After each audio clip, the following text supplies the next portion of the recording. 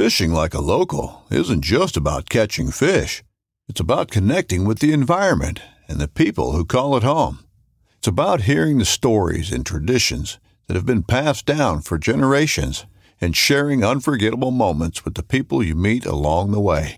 Fishing like a local is having an experience that stays with you forever. And with Fishing Booker, you can experience it too, no matter where you are. Discover your next adventure on Fishing Booker.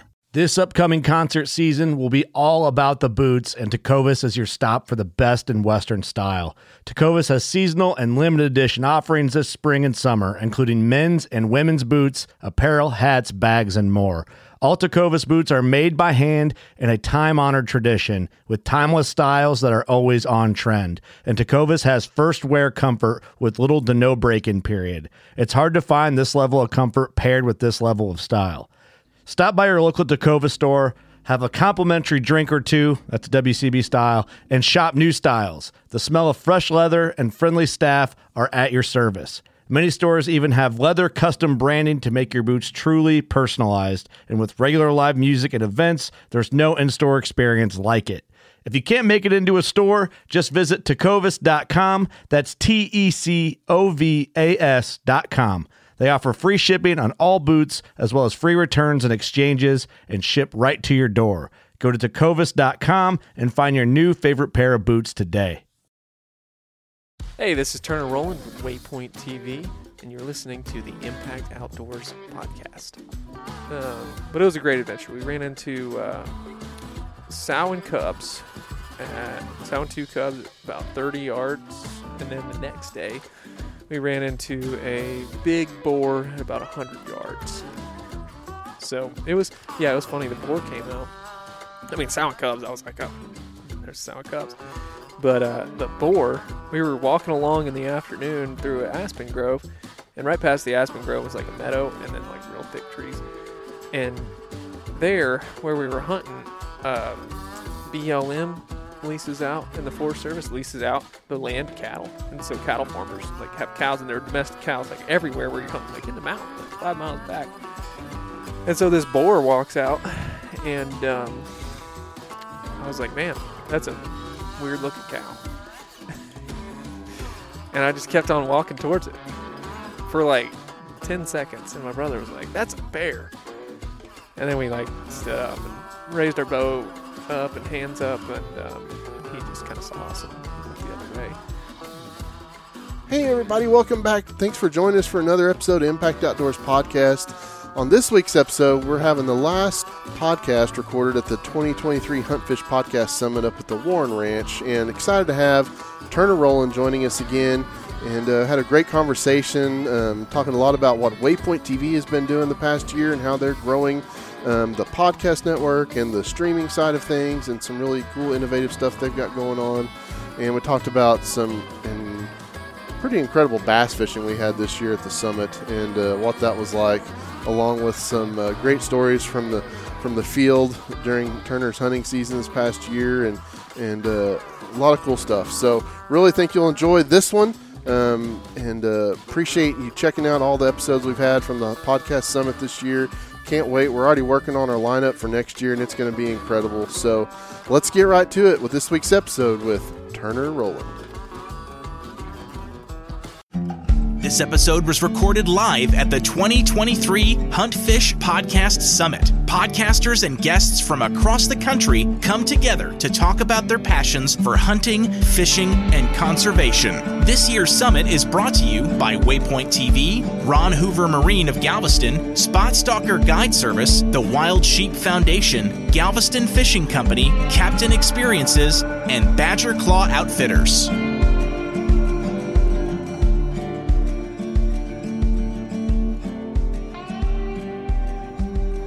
Yeah, well, we're here at the summit again.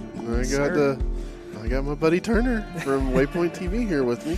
And how's it been going, man? Man, it's been going great. We've Bozeman's been great, and we've come down here for a little unexpected weather, but it sure has treated the fishing pretty well. Yeah, I brought the cold weather with me. Yeah, I showed up and it was really nice, and then all of a sudden when I showed up, it got real windy and cold. So Yeah. Well, I will say that y'all have. I'm very jealous of everybody because everybody's been going down there and catching all these giant bass. And I don't know, are they on beds right now down there? I mean, it seems like some of them probably are. I think some of them are. Yeah. But I haven't seen any like stick to their bed and then like when you catch them, they go right back to it. Yeah. You know, sort of deal. Hmm. So I don't know. I mean, I don't know anything about bass fishing. I know Well, how to fish a worm. You've caught some big ones. You just caught another big one a while ago. Yeah. Probably the biggest one of the whole trip for anybody so far. So, Biologist verified. yeah. We had Right Stephen around Barton 9 look at it. pounds. So, well, this has been cool, man. Thank you for coming down. I want to thank Waypoint for sponsoring this event again this year. It's been a great turnout, and love having you down here, man. You've got to come every year. I know. And so it's been cool, and we've got a whole new group of people here this year that we've been interviewing, and I think we're going to break a new record and get over 50 episodes out of this weekend, which is phenomenal. That's awesome. We're sitting here recording inside the Warren Ranch in the lodge, and got a Texas bighorn ram skull sitting over here that Chester got from TPWD is for outreach stuff. But just looking at these animals, they're freaking huge, man. Like, you don't realize how big those things are. The bighorns? Yeah, I mean, that thing's massive. That's a really old one. There's 1, 2, 3, 4, 5, 6. That's at least 8 years old. Yeah, it's an impressive animal. So I'm infatuated with sheep. They're my favorite. That's my like lifetime hunting goal is sheep with a bow. Yeah, that'd be pretty badass. Yeah. Yeah, I want to do it so bad. I just need to save up about $60,000. Yeah. Or get really lucky. Yeah, well, you might get really lucky. You never know. I apply every year. I think you need about, for a good chance to draw, you probably need about 20, 25 points, which is 25 years of putting in before you draw. So hopefully if I do that, my knees will still cooperate. Right. Yeah, that's got to be one of the, I don't want to say elusive, but hard to get to species to actually harvest one in close range for sure. I mean, I don't, I've obviously never hunted them, but talking with, all the people we've had here the last couple of years, so much talk about sheep and stuff, and the hunts just sound like, life-changing events almost, just what can happen on some of these hunts up on the mountains. So. Yeah, we're lucky in Montana. We have the opportunity to hunt sheep. Anyone can go to Montana and hunt sheep. It's called an unlimited district, which you probably talked to Gray about. Yeah. But there are 5 of them in Montana. 3 of them are centered around Yellowstone, and then 2 of them are up north. And I've heard it's very difficult. Gray killed an unlimited ram, but like killing an unlimited bighorn would be a major accomplishment with just a rifle, because they're hard to find. Like, I've been in those unlimited districts, just kind of like backpacking and looking around, and I haven't seen anything. Yeah. Man, right place, right time. Right a little place, luck right on your time. side. Yeah. So Yeah. it's like catching a 9-pound bass 20 minutes ago. I mean, I don't know. I'd put my luck against the bass versus the sheep. You gotta show me exactly where you were so I can go try to trick that one back again tomorrow. The back end by the feeder creek. Yeah. It's a ranch fairy's been over there just slaying them all day yesterday and stuff, and hopefully we get out this evening. But what's been going on with Waypoint this year? Just continuing to grow. It's been pretty cool to see all the stuff y'all doing. Yeah, so some exciting news since we last did a podcast. Streaming actually outperformed cable for the first time in history in this July of 2022, which is we've kind of been waiting a long time for that. It's the data skews that way, for a while. Cable continues to go down, streaming continues to go up. But, kind of like our sales pitch or whatever is like, oh, we're the future, and how future's here. Yeah, future's here. Yeah. So it's really cool, man. And we've experienced exponential growth because of that. More people are tuning into our linear channels or our fast channels available on like Samsung TV Plus and Pluto. And, the cool thing about those is that if you have a Samsung TV an LG TV or a Vizio TV, you've already got Waypoint like installed. You just go to their linear channels, so like Samsung TV Plus, and I think I should verify this because I keep on saying 1164 is Samsung TV Plus, but I have no earthly idea. Let me just pull this up real quick so I can actually tell you what channel we are. But yeah, you can watch on our website, on our OTT app. So downloading it on the smart TV. Yep. 1184. I was pretty close. 1184, folks. Samsung TV Plus. On our website, OTT app, or all of our available linear channels.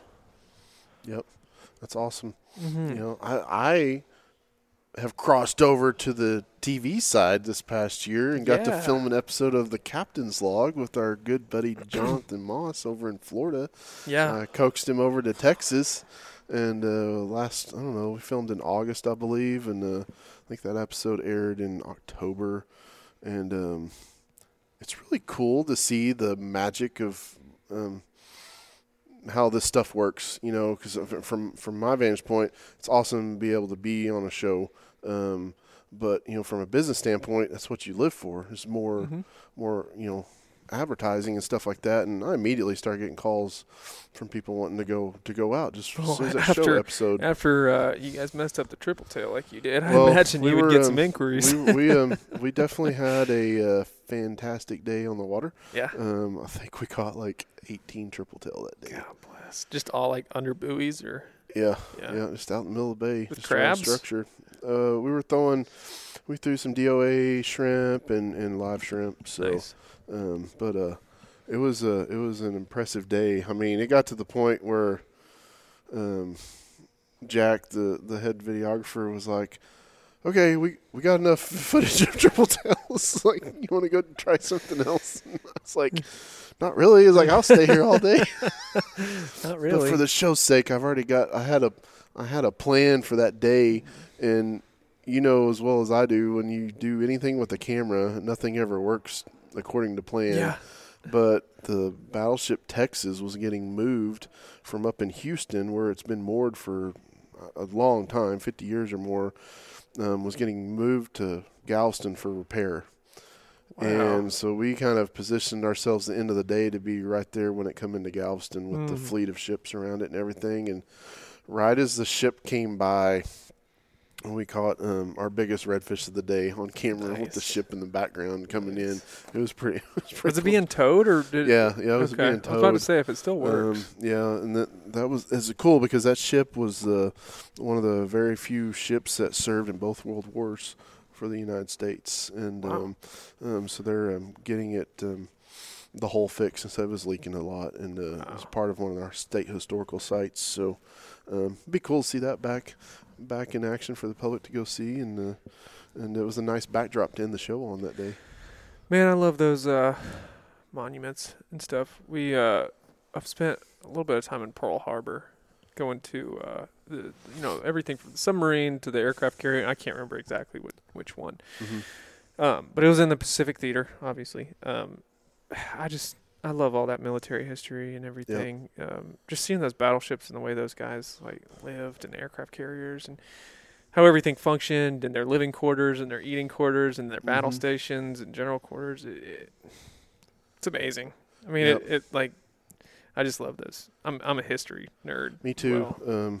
I love all that stuff, and man, I got so into World War II history growing up, you know, and I was at the point where I was studying this stuff, and then I was getting to go to Germany a lot during that time, and for exchanges and stuff, and it was cool because you learn about school, and I'm going over there and seeing a lot of these places, and you just appreciate it more, being able to. Like you said, you can go to Pearl Harbor and see this. I mean, you hear about the stuff, but if you don't go, you're never going to really appreciate it. Arizona, USS Arizona. That's what it is, yeah. Yep. So that's cool, man. So, well, how's the podcasting side of Waypoint been? I mean, it seems like we're just the network's growing, and there's so much awesome content on there. Yeah, man. We brought on a few really exciting shows. Working Class Bow Hunter. We've been working really close with those guys. They have just a tremendous audience and reach and really high engagement and just continuing relationships with podcasters.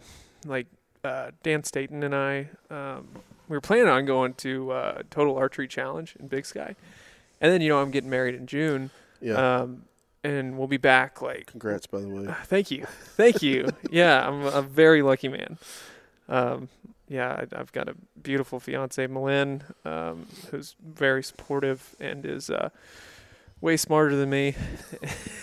And she's awesome. She is a brilliant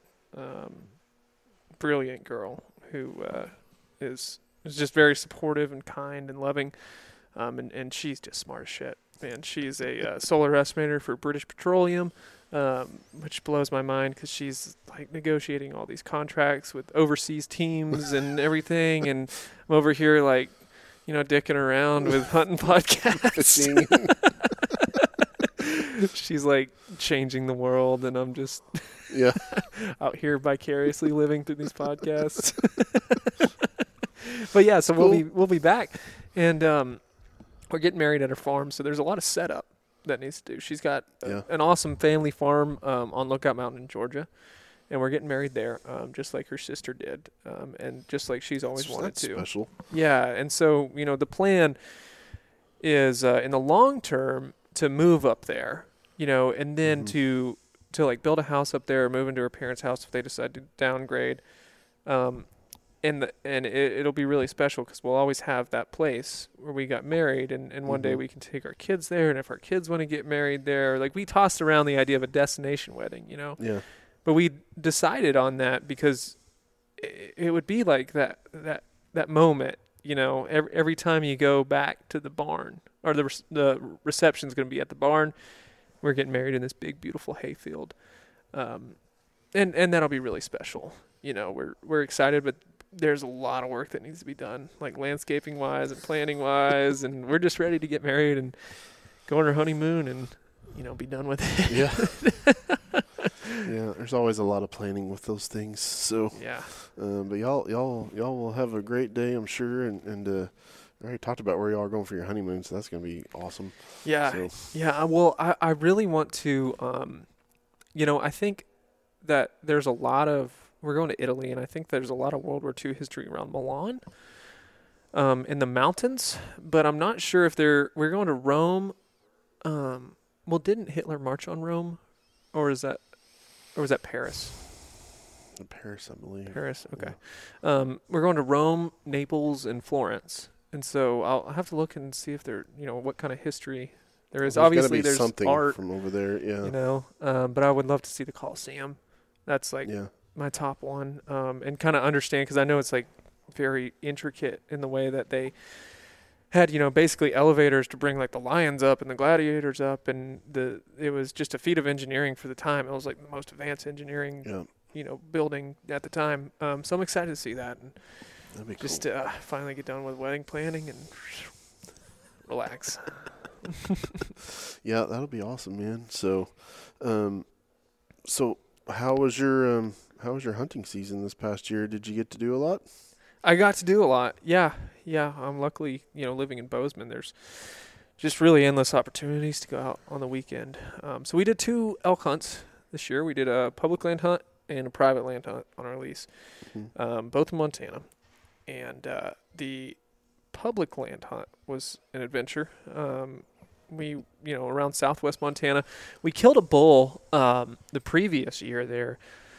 With archery, and we went back, and everything was different. The elk were in different locations. There were more people. The weather was different. The rut was different. Just everything kind of changing up on you.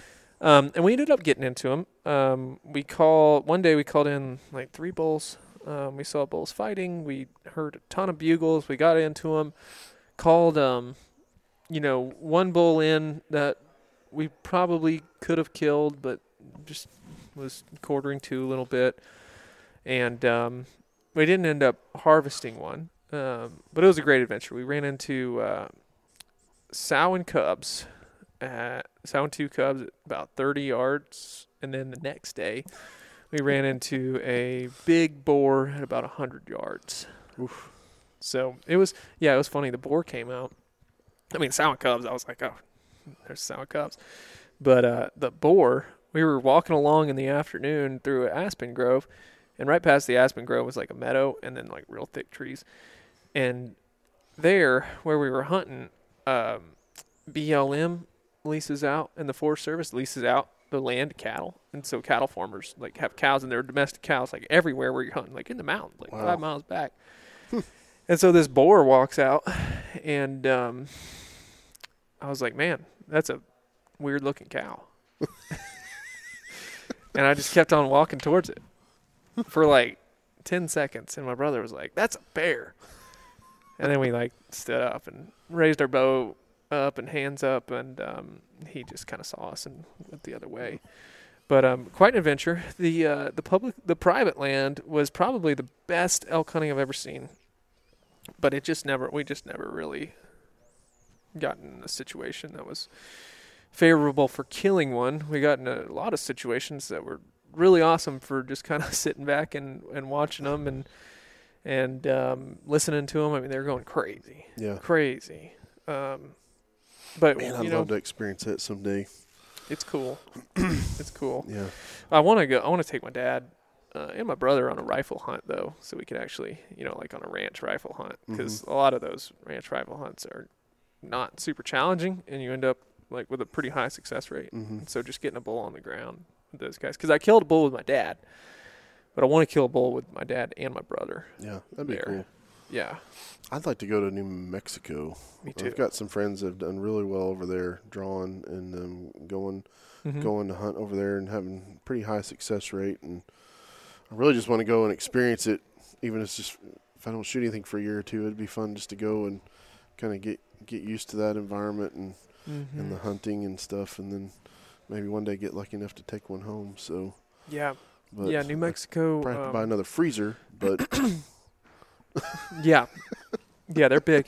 We I don't know how big my freezer is, maybe like 100 gallons or 150 gallons or something like that. But it filled it basically to the brim. And then that same year we had to eat real quick because we stacked a big pronghorn and a whitetail. I remember you saying, we have too much meat. Yeah, we ended up having to give some away, but we love eating elk. It's probably my favorite meat. And then I actually just had the opportunity to eat some moose, which is another dream hunt of mine, and I would say it's about equal with elk. It was like very mild, very good tasting. Yeah. Those things are monstrous, man. I've seen a few moose out in the wild. I got to see my first moose I ever seen was in Sweden. Oh, wow. And we were over there fishing. It was when I was an exchange student. We got to go, while I was on vacation in Germany, we got to go vacation in Sweden for a week and go fishing. And I remember one day we was just driving down the road, and we passed the opening, and I looked, and there was a moose and her calves standing there, and I was like, back up the car. So we backed up and took some pictures of them and stuff, and that was cool. And then I think we were in Washington State and seen one one day, just driving around, and I just remember seeing that wobbly kneed animal. We must have scared the crap out of it, because we come around a corner and he was standing on the side of the road and just took off running, and it's pretty goofy looking when he was trying to get away from us. Yeah. But some of the videos I've seen of the things, man, you do not want to come into those guys and not be ready for it. No, yeah, moose are scary, man. I mean, I've gotten into a couple situations with cow moose. I've never run into a bull and like it been an issue, but the cows are pretty aggressive. And what's crazy is that in the continental United States, there's only one subspecies of moose, the Shiras moose, and they're the smallest. And then you go to a Canadian moose, which is bigger, and then you go to the Alaskan moose, which is like 50% bigger than the Shiras moose. Yeah, that's crazy. I don't know. I wonder what species they have in Sweden. I will have to look that up. Yeah, I don't know. And see what subspecies that is. Yeah, but I mean, it's they were pretty big north, because they had all these cars that hit moose on the highways, like as evidence, like slow down when you're driving in areas, because there could be one standing in the road, and if you hit it, it's not going to be good. Yeah, it's funny because like I never really think of Europe as having like an abundant wildlife population. You know, like I know they have what was that deer that you had up? So we hunted roa bucks. Yeah. And they have a lot of introduced species like here. So they have stag and other things that were brought in that have kind of taken over out in the wild, and they've got those huge boars, the Russian strain boars everywhere. And my first and only encounter with them, man, was like one of the first times we ever went hunting over there, and we were sitting in a blind and waiting. We'd seen a fox or something. And all of a sudden, and we're in like this awesome German blind up in the spruce forests in the central Harz Mountains, and this whole blind, and we're probably up 15, 20 feet up there. It's huge. It's way up there, which was kind of freaking me out a little bit. Like, are you sure that's stable enough up there? And we go up there, and then the whole thing just starts moving. Oh, no. And we're like, what in the world? And we looked down between our feet, and you could kind of see through the floor down there. And there was like 8 hogs down there, like just rubbing up against the posts, like scratching themselves. And they never would come out in front of us so he could get a shot on one. But, man, they were massive. I mean, they look like they're 300-400 pounds. Yeah, so a big one here is like 200. But a big one's there like 4 or 5. Yeah. 3 or 4. Yeah, I'm glad we were up in the air. Yeah. So... Yeah, and aren't those more aggressive than the ones here? I would think so. Yeah. Most of the ones here, they see you and they're gone.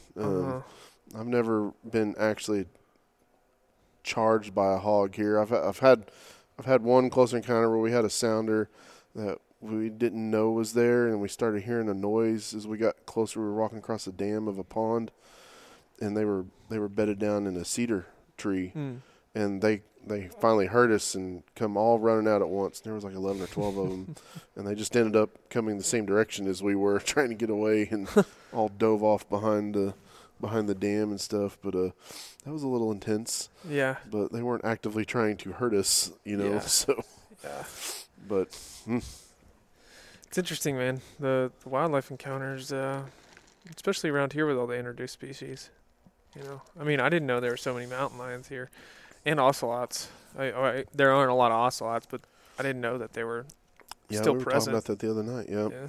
So, and I think we were talking about this on a few episodes today. We've been talking about just how technology has advanced so far now that we're able to learn so much stuff about species that we had no idea about. You know, we've been talking about the applications of forward-facing sonar for all these giant 13, 14, 15, 16-pound bass that are being caught now using this technology. Crappie fishing, I mean, it's just insane. Like the live scope stuff. Yeah, and then the use of these camera traps and stuff. We was talking about like what Ben Masters was using on some of his video footage they've been collecting down in South Texas on some private land where there's these little tiny pockets of ocelots living. And like nobody's really ever been able to get much data on them, and they just kind of stumbled in and knew they were in the area, but got set up in the right spot and captured all this footage. And there's been tons of work coming out, people like interested in trying to help these things out, and what do we got to do to save them? You know, because it's all on private land, so like one landowner could change his conservation strategy on his ranch and. Their habitat could be gone, tomorrow. Yeah, that's the approach that the Nature Conservancy takes out west, because at least in Montana, it's like there's like 70% of the elk population is on private land, right? And so, I mean, it's great to like manage public lands, and that's needed, but what's really needed is managing private lands. And so they take the approach of like literally buying land and then managing it for elk and then selling it to another landowner. Yep. Yeah, you never know what could happen. So I mean, it's crazy, but I mean, it's been cool too, because I mean, just using a lot of the newer methods and stuff, just finding out so much new information and bettering the ways we've been doing conservation and habitat management and stuff, and you got to experience a little bit of what we've been trying to manage on our deer lease this week. Yeah. You got to go spend a day over there with me before the summit started this week. What'd you think of that? Man, I thought it was cool. I mean, I've never been to like a lease like that in Texas. The terrain was really interesting. It was greener than I thought it'd Really be. green. Like, I didn't even recognize it. Yeah. It was so green. But what struck me as interesting was that everything looks the same. You know, like I think I told you, I was like, man, getting lost out here would be so easy. I mean, you knew like the landmarks. You're like, okay, that rock is, you know, we parked behind that rock or whatever. And but I was turned around. Like everything looked the same to me. I mean, it was just like cedar, mesquite, and maybe some oak trees. And I mean, I don't know. Every time I go someplace new, I always think about like how it was settled and everything, and like how the Indians navigated through the terrain. Yeah. And it would have been hard. Everything sticks you out there in that part of the hill country. Like, there's nothing that you can really pick up that won't poke you or prod you or hurt you or something. Yeah. So, yeah, thinking about hundreds of years ago, trying to survive in that stuff. Yeah, and the water, too. Like, where do you think they got water? Yeah, we do not have a lot of water. I mean, the aquifer is there and is fairly sustainable, but it's underground, you know, and if the springs aren't running or, you know, I mean, I don't know what the drought situation was 200 years ago there, but, I mean, you've seen it. Like, all our creeks stay dry most of the year. Yeah. You know, they might have water in them 2-3 months out of the year. That's really interesting. Just driving around Texas, you know, you see, like, creeks that are named, and every time I see a creek, I, like, peek over there and look, and all of them were dry. Yeah. It's like, that's interesting. That's interesting, because usually in Montana, I mean, it has obviously a lot more water than Texas, but usually if a creek's dry, they don't usually name it, or if it goes dry. Yeah, you know? Well, it could historically have been holding water for a long time, and you know, there's just like a lot of places, water rights are such a big issue here in Texas. You know, we've got these sprawling cities now that just keep continuing to grow and pull on the resources, and it affects so much habitat. Yeah. Nobody's going to think about that living in Austin or Houston or Dallas or San Antonio. I mean, it's just, what are you talking about? You just turn this on and there's your water. It's like, well, if we keep going the path we're going now, you know, in 10, 15, 20 years, you might turn it on and be like, did I forget to pay the bill, or what's not working? You know, and it's kind of like a Los Angeles situation? I don't think at certain times. I mean, there's a few years ago where there's some areas in central Texas, like the whole towns were just shut down because they couldn't get water. And I mean, businesses were shut down for like several weeks and until they could figure out how to divert some more water back over to them. And so there's been I'm not saying a huge influx, but there's been work on 2 or 3 new reservoirs here that are being constructed specifically for water retention and being able to help Dallas areas. Over east of Dallas, so, I mean, you're looking off the Trinity River Basin and stuff. So, yeah, that's interesting. It's a double-edged sword, man, because, like, I mean, with the New Deal and stuff, there's so many dams created. And I didn't know this, but, you know, the Tennessee River has a lot of tributaries, right? Like the Clinch and the Caney Fork and the Little Tennessee. And the Clinch and the Caney Fork are, you know, dammed up, but they're still have trout, and they're, like, historically, like, pretty decent trout fisheries, and some of them even have, like, muskie in them. Yeah. But the Little Tennessee, like, you go around to the old timers before the New Deal, and a lot of them have passed on now, but, you know, like, it's passed through generations. And the Little Tennessee used to be, like, world-class trout fishing. Like, world-class trout fishing. Like, probably, from what I hear, better than even, like, the Watauga and some of those northern rivers in the South Holston. And they dammed it up, and there's nothing, you know. So it's like a double-edged sword of, like, you need the water, obviously, but what's the impact to... Yeah, and it affects down where I'm at so much. Really? In Galveston? Because, I mean, everything that happens in Dallas, we end up on the receiving end down in Houston just because everything flows from the Trinity River down there. Yeah. And if they get a huge influx of rain and we don't, we'll have freshwater inflows into the bays. And when you have that for a consistent amount of time, it just disrupts the fishing, disrupts the fish patterns where they're staying, and it hurts the oysters a lot, and and a lot of different things just because the salinity levels can stay so low for so long with that, and then we'll go into drought, and then we'll have high salinities in the bay, which was probably a key to having the numbers of triple tail we had last summer in the bay, which we don't see a lot of. Are they more offshore usually? Yeah, I mean, they come in the bays, but the numbers that we seen them last year were just blowing my mind. I mean, I've never seen me caught over 70 on my boat last year, and I'm good to catch 4 or 5 a year on average. Mm-hmm. So, maybe I was just looking in the wrong spots, but I've passed by these spots all the time, and you see maybe one a day or something like that, and see if you can catch it. But last year we were catching 4 or 5 fish off one spot, and moved to the next one, might catch 4 or 5 more off a single buoy. Yeah. Wow. So when me and Jonathan were filming, we were on a spot, and we both hooked up at the same time, and we probably had 7 or 8 triple tail come up with them, trying to eat the lures out of the fish's mouth as we're reeling it in, and it was pretty incredible. So, but that stuff changes every year. So I mean, you never know what the year's going to hold. I'm hoping we get more rain this year. It's looking pretty good now because I've been really worried. A lot of the states down in this end, Texas and Oklahoma and stuff, have really seen dramatic declines in turkey numbers. And they're supposed to have a decent hunting season this year, but looking at next year, I mean, just the hatch from last year, just with the drought and everything, just probably didn't turn out as good as you would hope. So, you're starting to see state regulations change. Like Tennessee went from 4 turkeys to 2 turkeys a year. Yeah.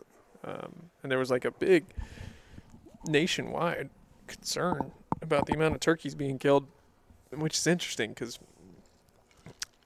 killing a turkey for me is not that easy. They're talking about all these turkeys getting killed. I have a hard time killing 2 a year. I've had a hard time killing 1 the last couple of years from lack of trying. So it's interesting. I mean, the wild turkey is such an interesting conservation story, and they bounce back, from almost nothing. And now you're starting to see somewhat of a decline. I don't know if it's because of drought or overhunting or what. They like to blame it on like the turkey reaping, but that only works for me like 10% of the time. Yeah, they're acting like it's magic. You kill every turkey. Yeah. I don't know. Like Oklahoma is they've really been talking about it a lot, and they've actually changed the regulations on that several times. It seemed like the last few years, but I can't remember if Todd told me they've went down to just 1 turkey bag limit, or if it's 2. But you can't take any more than 1 in a county. It was some counties were 2 birds county, because the last time I hunted up there, I think you could have 3 total, but only 2 from certain counties. Like you couldn't harvest all 3 in your county if it had that. But I know they've changed it again, so I'm not gonna lie and say that's what it is. But I think they might have went down to just 1 bird. Yeah. But they're doing a lot of research. There's so much research going on turkeys because as Chester Moore, our friend Chester, his big things, as turkeys go, so does everything else. Like. They're such a good indicator species for forests and all the different habitats they live in. And if you can keep turkeys there, everything else should be thriving for the most part. Yeah. So. Yeah. We'll see what happens. So hopefully we'll have a good year this year, and we'll see if we can get some kids on their first birds and stuff. I'm doing a youth hunt next weekend down in far South Texas, in Brackettville, with the Texas Youth Hunting Program, and then it's kind of a joint hunt with our NWTF chapter that we have in Houston. So I'm excited to get to go out and take somebody hunting for the first time next weekend. So Yeah, that'll be awesome. I love those youth hunts because they're typically the best week of the year. You know, like the duck hunts on the last weekend of the season, at least in the South, which is by far the best weekend to hunt. Or I guess the season closes for general, and then the youth season opens Saturday and Sunday. And man, like when I was a kid, we had people like begging to take us out because they just wanted to see it. You know, they're like, the birds have finally showed up. Like, you guys want to go? Like, yeah. yeah, for sure. I'm like, yes, please. Yeah, I think what's the cutoff now? 16 for the youth season for age. Yeah. I believe I think that's last. So like 17, they gotta maybe it's 18. I can't remember. I know fishing's 17 here. Once you turn 17, you got to have a fishing license. I should double check on that. But most of the organizations are through 17. It's like the youth hunting stuff. So I'm pretty sure it's through 17. And once they turn 18, they're glory considered days. an adult. Yeah. So luckily, both my kids seem to love the outdoors and hunting. So Good. I'm going to start taking advantage of taking them on youth weekends. Yeah.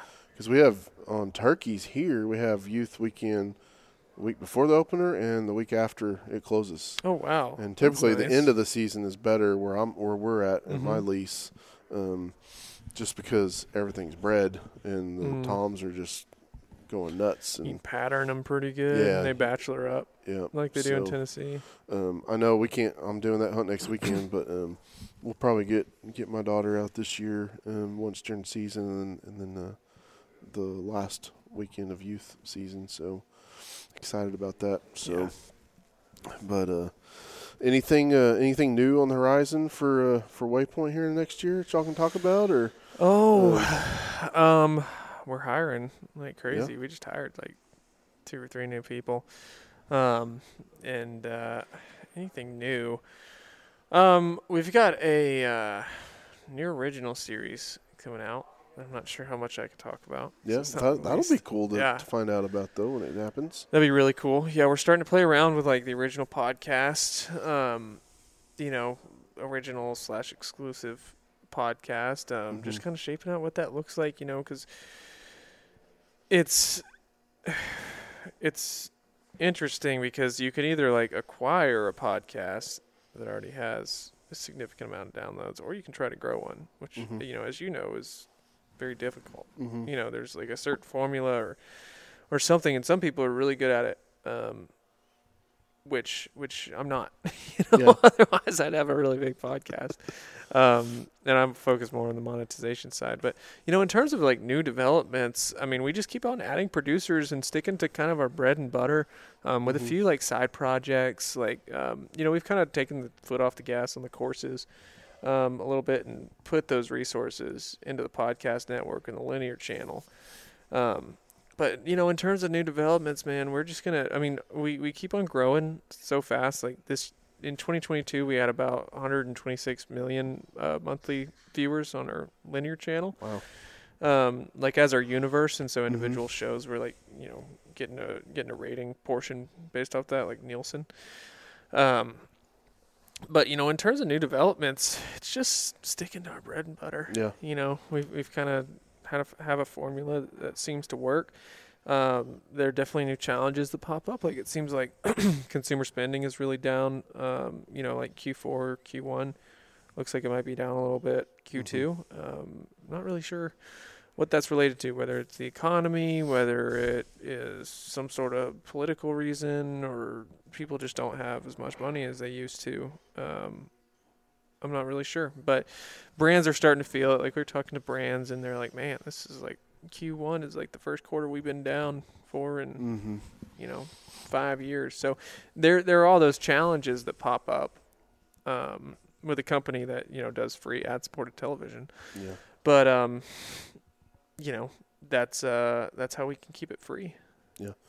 No, it's been really cool to be a part of it, a small part of it, and see the success Waypoint's had, and look forward to the future with y'all and what y'all are doing. So, I mean, I always tell everybody is like you can like you were talking about earlier as far as like finding it on these other platforms and stuff. the app and stuff. Like I've sent it to so many people. I was like, you need to check this out. It's like this is like right at your fingertips. And it's super easy to navigate. That's what I like. You can find stuff really easily on there. So it's only going to get better. Our search functionality, just with like the hosting provider that we've done, hasn't been the best. Like you have to type in the exact keyword, and that's certainly getting better. On our app, we just released a new version of our app, like a 2.0 version, and that's only going to continue to get better and better and better. Awesome. Well, cool, man. Well, I don't know about you, but I'm really looking forward to the crawfish tonight. Oh, yeah. And, do you think what's the deal with the spice? Are you going to boil some in water for Todd? I think they're going to try to do the first batch not spicy at all. Okay. And then the second batch full force. Yeah, you got to be careful with that seasoning. I think the first Fish Hunt Podcast Summit, you just put a little seasoning in the water. A little. Todd thought it was a lot. Yeah. And I wanted a little spicier, and I didn't realize the bag was just kind of an open bag, and I just dumped a ridiculous amount of seasoning in it. I remember. And I didn't want it to go to waste, so I just kind of brushed it off, and I was like, well, it's on the shells. How bad could it be? And it was gets on your fingers. So. It was pretty bad. Yep. But it's good, man. We always have such a great time with this thing. So yeah, I can't wait.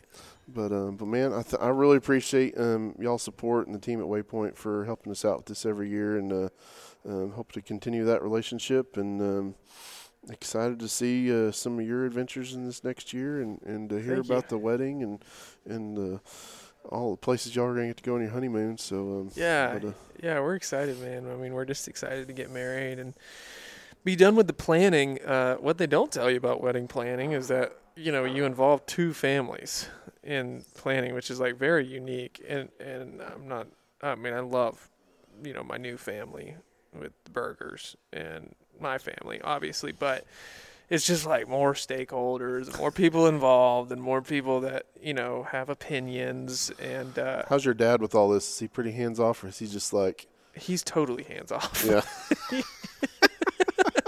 He is planning the bachelor party. Oh, yeah. Well, that sounds about right. Yeah. And the bachelor party is exactly what you expect. We're going to New York City. And wow. No, I'm just kidding. We're going to Haley, Idaho, or Driggs, Idaho, and we're going to be fishing the Henry's Fork in April. That'll be epic. It apparently is really good fishing that time of year. So I'm taking like me and my best 10 buds and my dad, and maybe my grandfather. I'm not too sure. It's like just really chill. That's cool. Yeah. Sounds like fun, man. Well, I'm happy for you. Wish you the best, and I'm hoping we'll probably see each other at ICAST, and then hopefully back here maybe again next year. Absolutely. So, all right, Turner. Good talking to you. Yeah, great talking to you, Derek. Let's go get some mud bugs. Let's do it. All right. Later. Later.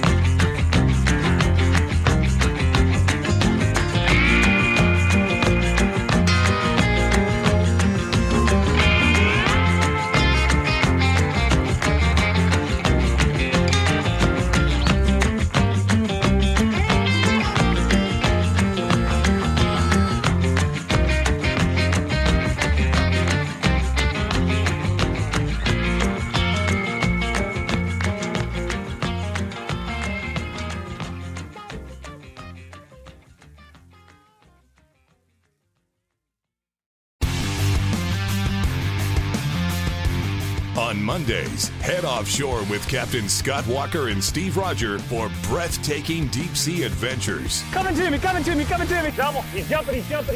Oh! Look at that belly. Don't miss Mondays with Into the Blue. Brought to you by Academy Sports and Outdoors from 7 to 10 p.m. Eastern. Tell a few fish stories along the way. On Waypoint TV, the destination for outdoor entertainment.